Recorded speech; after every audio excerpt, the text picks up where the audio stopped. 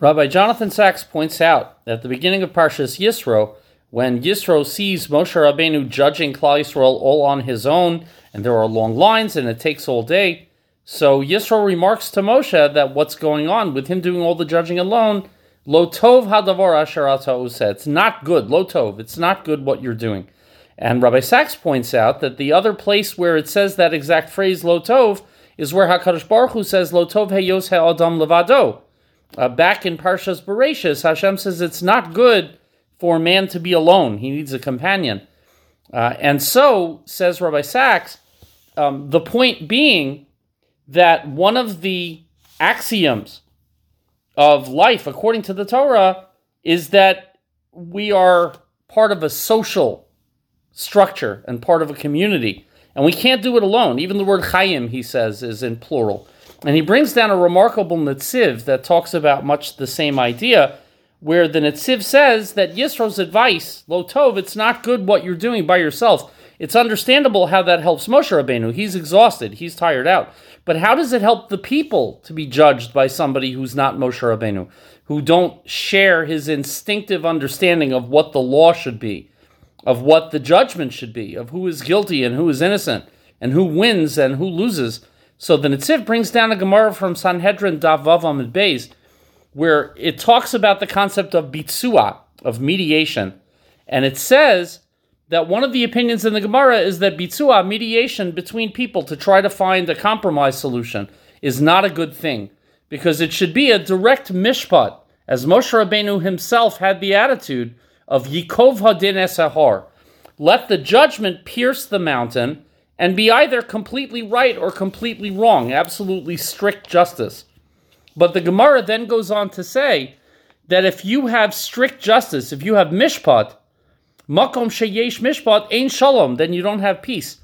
But uvamakom sheyesh shalom ein mishpat. But in a situation where all you have is peace, then there is no righteous judgment, which is interesting because we live in a time period during protests where they like to say no justice, no peace.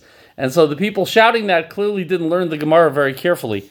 So what does the Gemara mean to say? So Rabbi Sachs kind of elaborates on it with the idea that if you have strict justice, then both sides aren't going to feel like they were heard. And they're not going to be satisfied with the resolution, even if it's the righteous and just resolution, because they don't feel that anybody empathizes with them and what they've been going through. It's actually going to help the people to have a lower level of judges who lack the completely strict justice viewpoint of Moshe, but who have been instructed by him so that there is still justice involved. Where is there a situation where you can have peace between people and justice ruling properly?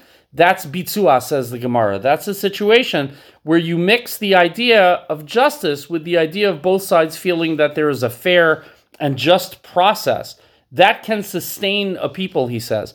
And so to connect it to the time that we are in as we come closer and closer to Adar and the era of the Megillah, which I'm sure we're going to hear many daily shmuzan on the Megillah over and over, I cite a woman named Dr. Yocheved Debo, who is the menahelet of a seminary in Israel, and who was here this past week speaking about Megillah Esther. And she pointed out that Esther, through the beginning of the Megillah until Perek Dalet, is absolutely passive.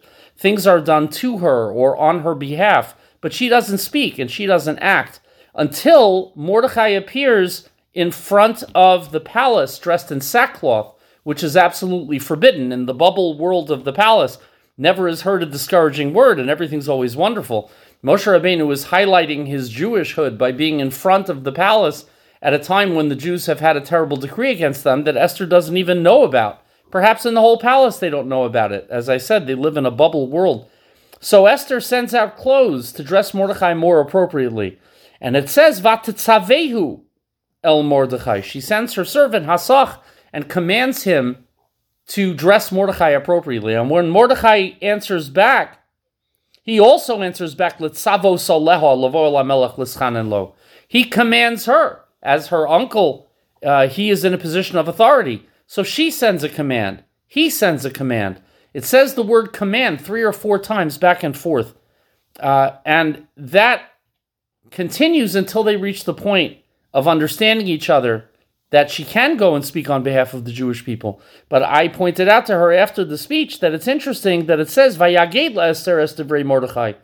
It's only after the Vatetzavehus are done that we see that there's a dibra between the two of them, that they're listening to each other and mediating with each other and coming to a common goal. So as we enter the Zman of Purim, of Yeshua for Klal Yisrael, which we sorely need these days, may we all reach the point where we can compromise and hear each other and listen to each other and reach the point where we have not just mishpat but also shalom as well.